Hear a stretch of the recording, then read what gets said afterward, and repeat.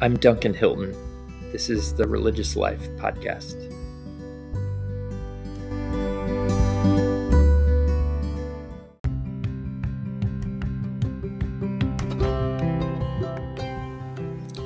This is the Episcopal Almanac for Saturday, April 29th, 2023, commemorating William Augustus Muhlenberg, Episcopal priest who died in 1877.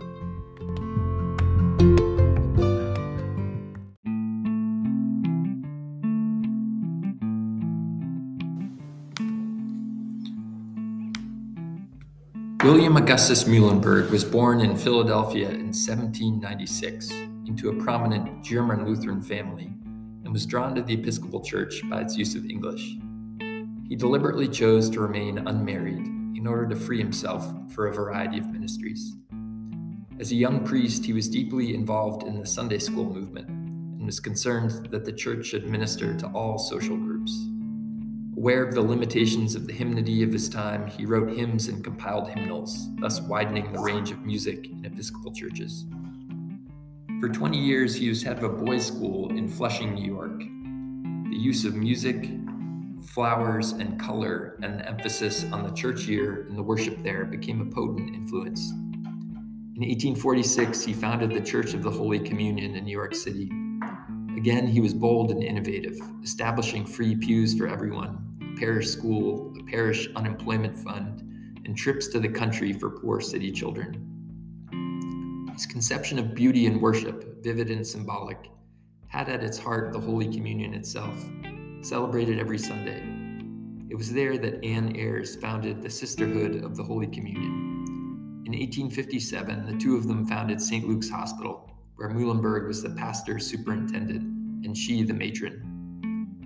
Muhlenberg's concern for sacramental worship and evangelism led him and several associates to memorialize the General Convention of 1853, calling for flexibility in worship and polity to enable the church better to fulfill its mission. The insistence of the memorial on traditional Catholic elements, the creeds, the Eucharist, and Episcopal ordination, together with the Reformation doctrine of grace, appealed to people of varying views. Although the church was not ready to adopt the specific suggestions of the memorial, its influence was great, notably in preparing the ground for liturgical reform and ecumenical action. Muhlenberg's last great project was an experiment in Christian social living, St. John Land on Long Island.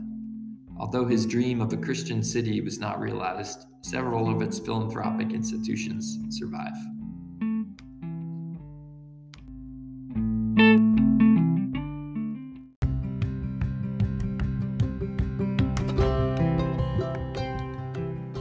A collect for William Augustus Muhlenberg.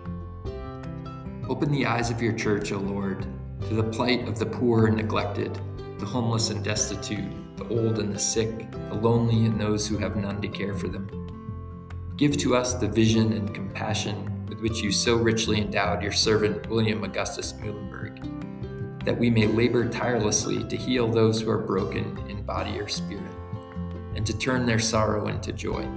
Through Jesus Christ our Lord, who lives and reigns with you in the Holy Spirit, one God, forever and ever.